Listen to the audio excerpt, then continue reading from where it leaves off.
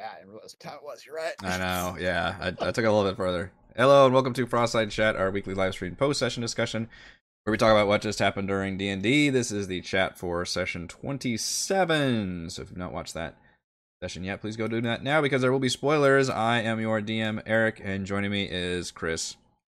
Hello. Hello. And Baby Raymond. He tends to go in and out for Frostside Chat. So I wanted to have an encounter between one location and the next. You didn't And want us to make it to Sunblight this session, essentially, right? right, because I knew we were going to have the week off next week, so I would ideally the furthest I want to get is like the entrance to that place, and that way it's a nice little cutoff point. Yeah. And then kind of honestly as late as the crafting stream yesterday, I kind of formulated this whole plan of like, what if I use... So, Chapter 2 is similar to Chapter 1, where it's just a whole bunch of... I think I mentioned this before, but it's a whole lot of just open world locations in Icewind Dale to go and do. Korkalok being one of them. And this cave was one of them. I changed some stuff around. But I used it basically as like an encounter along the way to another destination. Mm-hmm. And I combined that with another wilderness encounter, which is the werebear, which I think is a neat, fun character to use. And I try to play on the fact that I'm kind of leaning towards using this axe as like Frey's kind of personal arc in this campaign because I think that's yeah, like and leveling it up. And, yeah, yeah, and even getting her more involved in like the Goliath lore and all that. So yeah.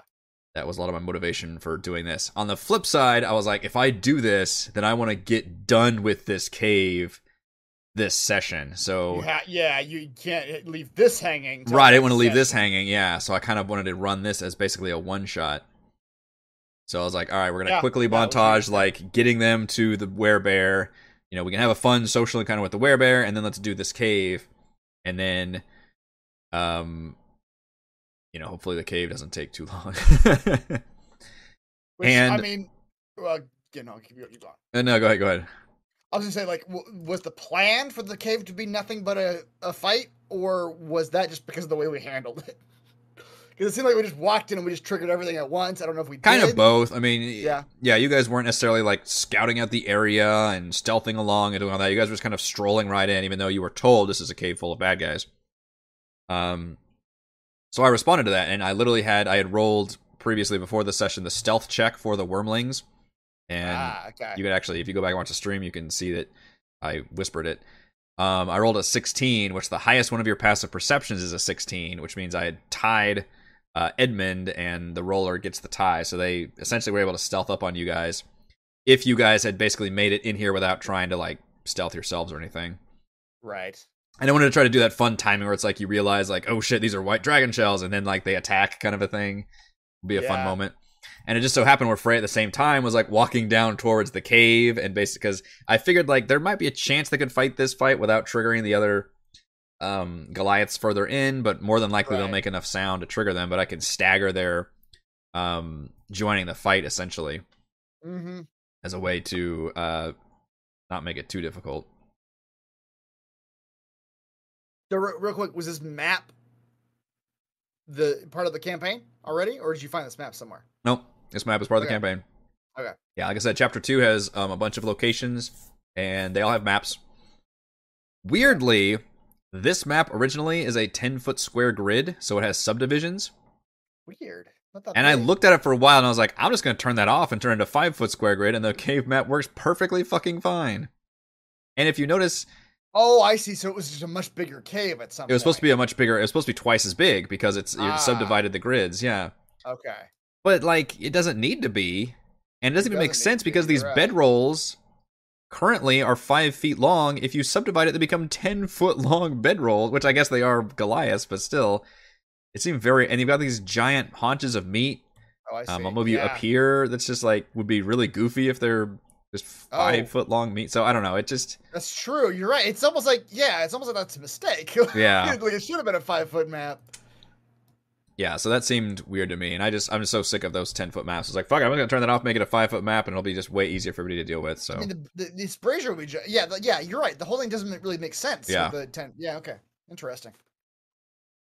Yeah, so I changed that, and then it ended up being just basically one big fight, which is fine. I think those can be fun.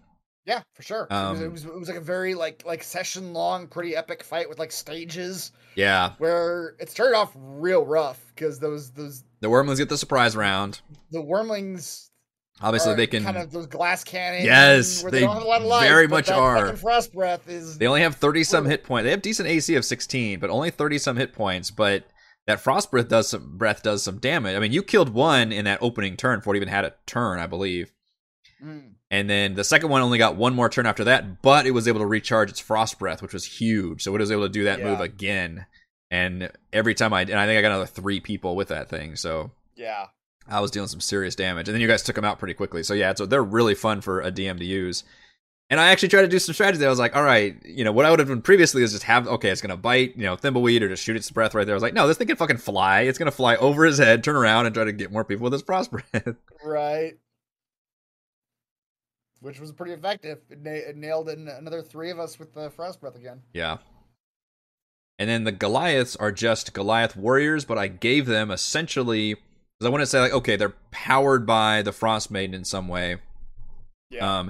As written, so originally there are Chardalyn Berserkers that are in here instead of Goliath warriors. So I reflavored the enemies and stuff to make it a little bit more sense.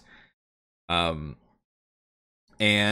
the Goliath but the thing still exists where as long as that flame is lit, you can't kill these enemies. Oh, okay. So I was getting worried because you guys kept attacking the shell and then kept attacking that one Goliath, which is why I was like really trying to point out this fucking flame doing it. Because literally, if you guys had killed that Goliath again, the same thing would have happened. Just the shell would have formed around him and it would have regenerated. I don't think we were picking up. I mean, honestly, until you said at one point, which is like the DM being like, yeah, you said like, hey, the Southwest Room guy. it's almost like I'm playing Marvel Spider-Man right now, and whenever like he's on a mission, he's like, okay, I think this looks like the Brooklyn Bridge. I need to go over here. He like has that inner monologue that like is designed to hint the player about where like, oh, I don't think this is the right location. Yeah. And that was like me doing that, and like, okay, this is the thing you need to be paying attention to. But I guess it's just descriptions are tricky because a player's mind will really like filter out a lot of a description and only hang on to certain keywords. Yeah. So I thought that the light you were describing in the Southwest was like the bedchamber room, and that the bedrolls were down there, and there was a campfire or something. Mm-hmm. So I did not at all put together the blue flame coming out as the same light from the Southwest room. I just thought that the Southwest room was like where the Goliaths were coming from. It was tricky because since you guys triggered the fight, you never saw that room until the fight was already happening. So I was like, this is going to be tricky because you have no idea there's a magical cold fire blue flame down there. So I was trying to be more like, okay, you see that light. So the first thing I teased was the Goliath who destroyed the Chardalyn ran back into that cave and ran out and had the fire in his hand. So somehow he was able to manipulate it and press that on the Chardalyn thing. And the other thing was the flame coming out from that room and actually encircling them. So I was trying to be more obvious, but at some point I realized like I need to like really spell this out. Like, look, there is something going on in that cave. I think what you needed to spell out that none of us were picking up on was just the location. I think we were getting, there was blue flame, but I think we all thought the blue flame was coming from the Goliaths themselves. Like they're like summoning it or something. And okay. That makes sense now. But yeah, it was tricky though, since you guys hadn't fully explored this dungeon and seen that room when this fight happened. But yeah, literally I was getting worried when you guys were doing, because essentially what I did is I just gave him all his hit points again. And you guys just started over attacking him. I was like, holy shit, this is gonna take forever, and you guys are gonna take some serious damage. This is like not recently, but like 10 years ago. This is how boss fights would work. Mm-hmm. Where some boss fights in video games where you beat them and then like they go into the cocoon or whatever, and they come out and you think it's a little bit of that frustrating boss fight. Yeah. Maybe this is just his second life bar. You were supposed to target the blinking thing up in the corner. But we never saw it. You never saw it. Like, okay, I guess it's just a second life bar. I didn't realize I could target that. And then you kill him again, and then he just does it again. You're like, wait, hold on. Am I missing something? Yeah. What's going on? I think that would have happened after the second time he does that. Yeah. I have no idea what would have happened, because Frey had a good point that I didn't think about. Like, what if you actually dismember the body? The problem is, what was your plan for the north? Part of the problem is I kind of screwed up the description, because what's supposed to happen is they can't actually drop below 1 hit point. So it's almost like they have undead fortitude on. So literally they just can't die. So that might would have been a bit better. I was thinking like, okay, it'd be cool if they like fell down. And I gave you guys another, but I made it swing in your favor by having that take a whole turn for them to regenerate. If you notice, that ice shell formed around them, and that was their whole turn. And then next turn they cracked open it. Okay. Whereas, as written, they literally just cannot fall below 1 hit point, and you wouldn't realize why that's happening.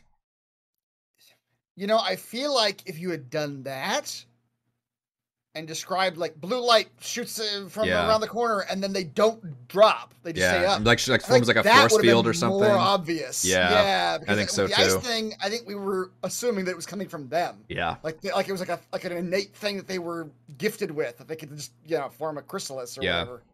I think so too, okay. and that would have solved the problem of like, what does happen if they're decapitated? Like, would he have just been a headless body still attacking? Which maybe that would lead to the fact that there's really something supernatural going on here. Yeah.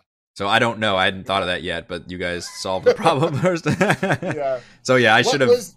What were the other possible solutions to that besides dispel magic? You basically had to do some kind of magic on it. Oh. That would have. It literally says dispel magic, or what else does it say? Which I looked it up and I knew you had, so I was like, okay, that's fine. Okay, use it, yeah. The other option it says is using a stone-shaped spell to alter the brazier's shape puts out the fire. So I guess you could use other kinds of spells that would be clever. Which I would, Edmund usually, or Raymond comes up with these things that like, are there clever things you can do? But they had to be magical based, which I was thinking, okay, Celeste is doing a magical thing, but it's just water. And it already established the fact this is not real flame. It's like cold coming out of it. Right. So maybe if she had magical fire, that might have actually weirdly worked. So I basically would have played with it. Fire, it was more the brazier that we had to destroy with magic somehow, or because stone shape. I would have allowed either one at that point. Okay. Like it's just something you do that involves a magical thing. Right. And I was really on the fence about Celeste things. I thought she had a good point of using her magic broom on it, but then I was like, or mop, but I was like, it's a cold thing though, so I wanted to emphasize that. Right, yeah. But I'm glad you picked up on like, fuck it, I'm just gonna dispel magic. Like that absolutely works. Well, before you even did that, it had occurred to me slightly earlier, probably not early enough, with the regenerated guy, that I was gonna use dispel magic on the cocoon of the northeast guy. So I was like, okay, well maybe this is magic that's keeping them alive. That's what we need to destroy. Yeah. So that's what I was gonna try that. I wonder how I would have ruled that. Yeah. I probably would have at least revealed. Maybe it would have worked, and like it would have caused the flame to have to do that again. But it would have worked that turn. Right. But I would have definitely emphasized like you feel the source of the magic is coming from, and then give you that. Yeah. Wizerai, I probably wouldn't have tried to come up with a new creature at that point, but that was a funny idea when Frey mentioned that. Like, maybe it's a little head on. I was like, I could do something like that, but... I was imagining that thing scene where the head sprouts. Yeah. That I was unprepared for her to decapitate, which was a good point after you see a body regenerate. Right. On what would happen. Most likely the head just sits there. Maybe it's got the blue eyes, but it's just staring forward, and the body is still operating the same as a Goliath. So interesting. But anyway, so they have that ability where they basically can't die, they regenerate as long as the fire's up. And I gave them essentially the ice knife spell. Okay. In place of their javelin, which very much made them stronger, but I also didn't use it like crazy, right? Like when they were in melee, they just used their axe. Yeah. Well, that's a pretty cool fucking ability.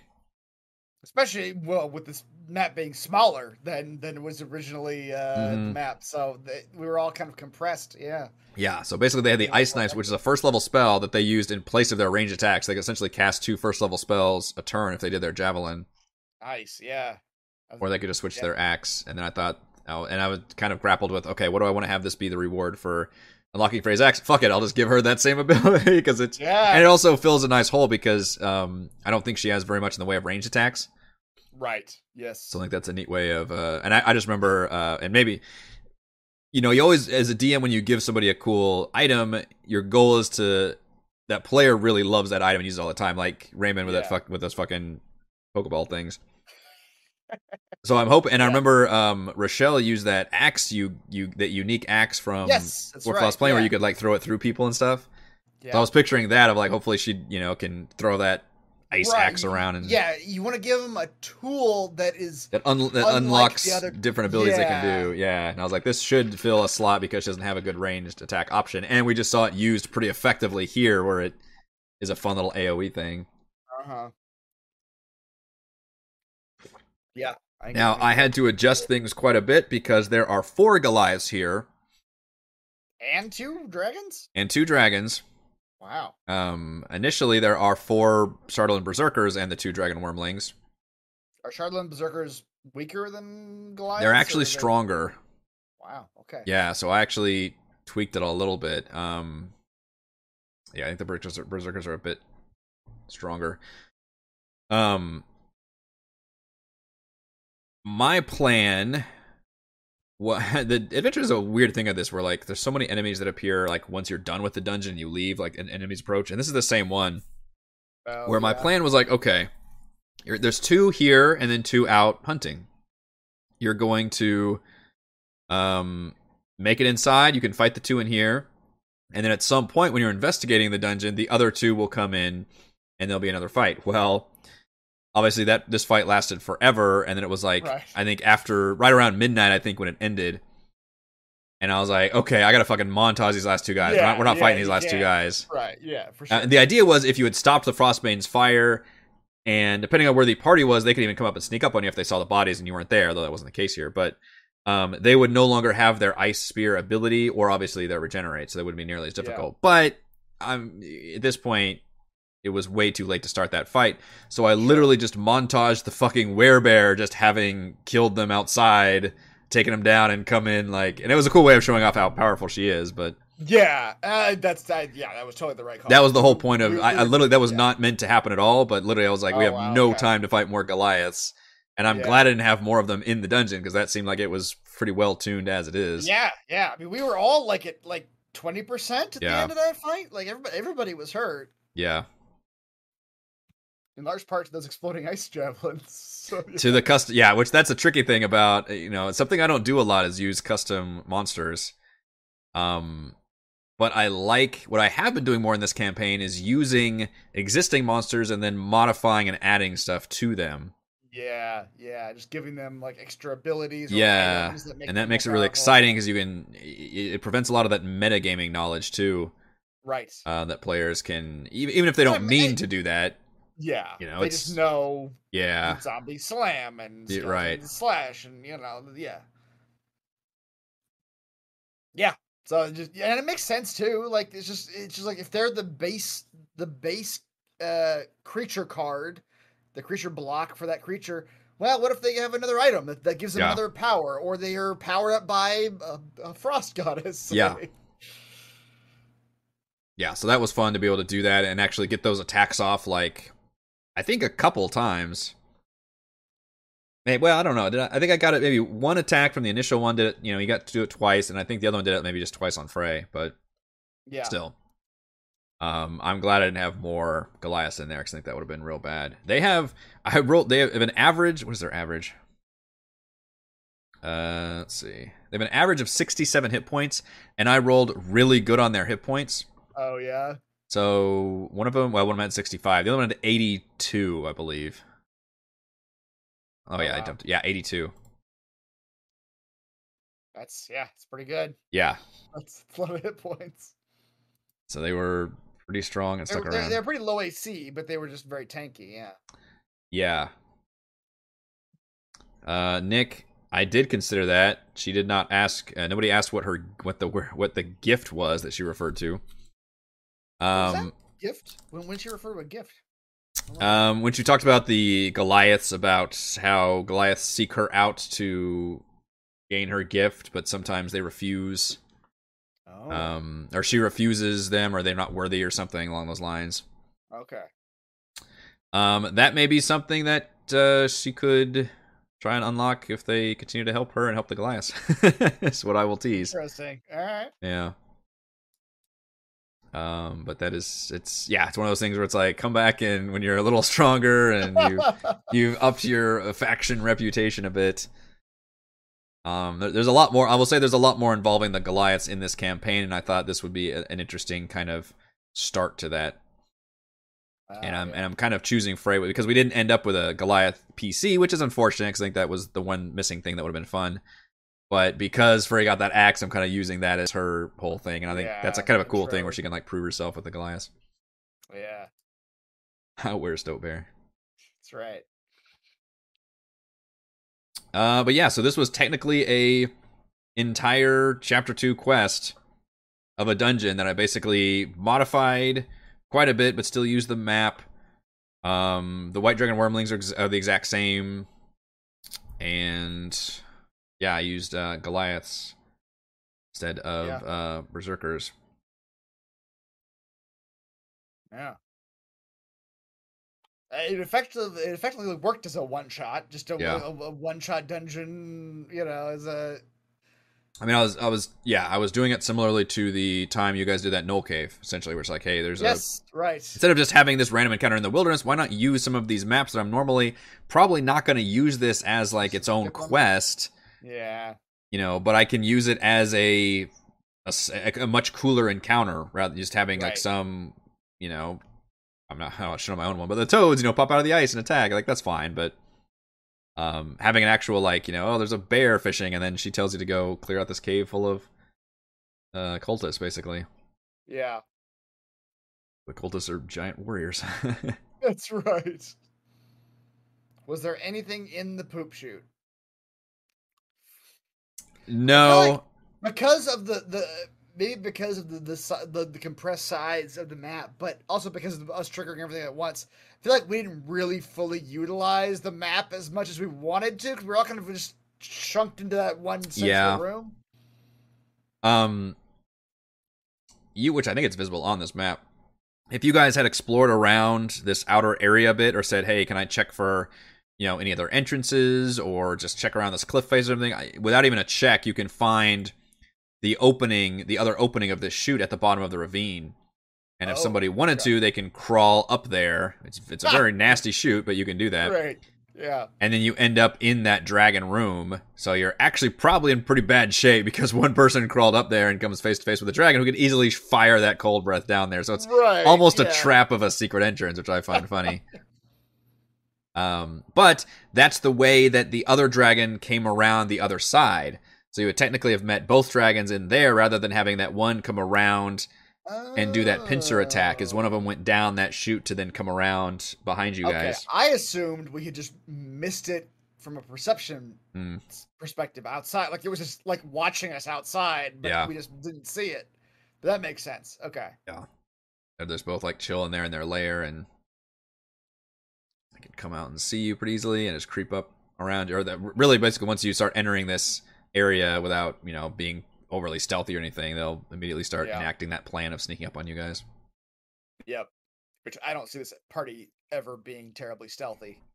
None of us are very good at it. Just charge forward. It's not really in any of our natures, I don't think. Which can be very fun for me. Yep. But yeah, this quest, or this map, I guess, is called Cave of the Berserkers, because it was supposed to be Shardland Berserkers in here. So yeah, okay. I'm not sure if I'll call this session Cave of the Berserkers, because that's technically what, for people that have read the Icewind Dale book, that's what it is. But in terms of what you guys did, it might make more sense to call it something else. But yeah. In any case, this was the encounter to soften you guys up for, which I think it did probably more than I expected. Yeah, it was pretty. I used almost all but one of my hit dice to get back up to almost full health. And I think everybody else used a large number of hit dice too. Yeah, coming out of that fight, it was painful. You guys are strong though. I mean, you took out those dragons super quick. Yeah. Oh, I was gonna ask. Are you going to level up the health potions at some point? Because I remember we talked about earlier on that when we hit tier 2. Oh, so I forgot to mention that, but I actually did. Oh, you're ahead of me. Yeah, I thought about that as well. What I'm doing, at least initially, is I'm doing a gradual thing. Let's see. So it used to be the potion of healing was the whole thing is out of 20. You're basically rolling a d20, and it used to be potion of healing was 10 of those entries was potion of healing. Now what I did is it made it so 8 of them are potion of healing and 2 of them are potion of greater healing. So I upgraded some of those, and then same thing for the spell scrolls. There was a 3 of the 20 was a spell scroll, and now it's 2 of them are first level and 1's a second level. Okay. So I'm gonna kind of play around with that, and as you guys pretty much level up, I'll start gradually shifting that stuff into higher level gear. But that is a good point. So I basically started doing that with tonight's session. Nice. So you have the possibility of rolling greater healing potions and second level spell scrolls. It's just more rare than the other ones. Gotcha. That makes perfect sense. Yeah. Yeah. I was just noticing in this fight particularly. Yeah. Like, those low-level health potions aren't really doing it anymore. Yeah. 5 HP isn't really going to help against That's very true. Goliath axe. That's very true. Starting to reach those levels. That's right, yeah. Yeah, and if it turns out to be not enough, I can always tweak that a little bit more, but I was playing it conservatively and just moved a few so it becomes a more special thing. Yeah, move up. Yeah, that makes sense. Yep. Anything else for this session? It was kind of an in-betweener. Yeah. Pretty cool fight. I liked how it went. Yeah, and we didn't have a big fight in the last session at all, so nice to get back to a big combat one. Yeah. Then going to a major area. Get after those Duergar. Next time, yeah, that's without spoiling anything, that's a big area. So it'll be one to tackle for a while. In 2 weeks. Indeed. In December. All right, that will do it for this week's Frostside Chat. Thank you to Chris. Thank you to all the wonderful fans for watching. Have a very happy holidays for those of you doing Thanksgiving stuff, or just enjoy your week if you're not. And we will see you all in 2 weeks. Indeed.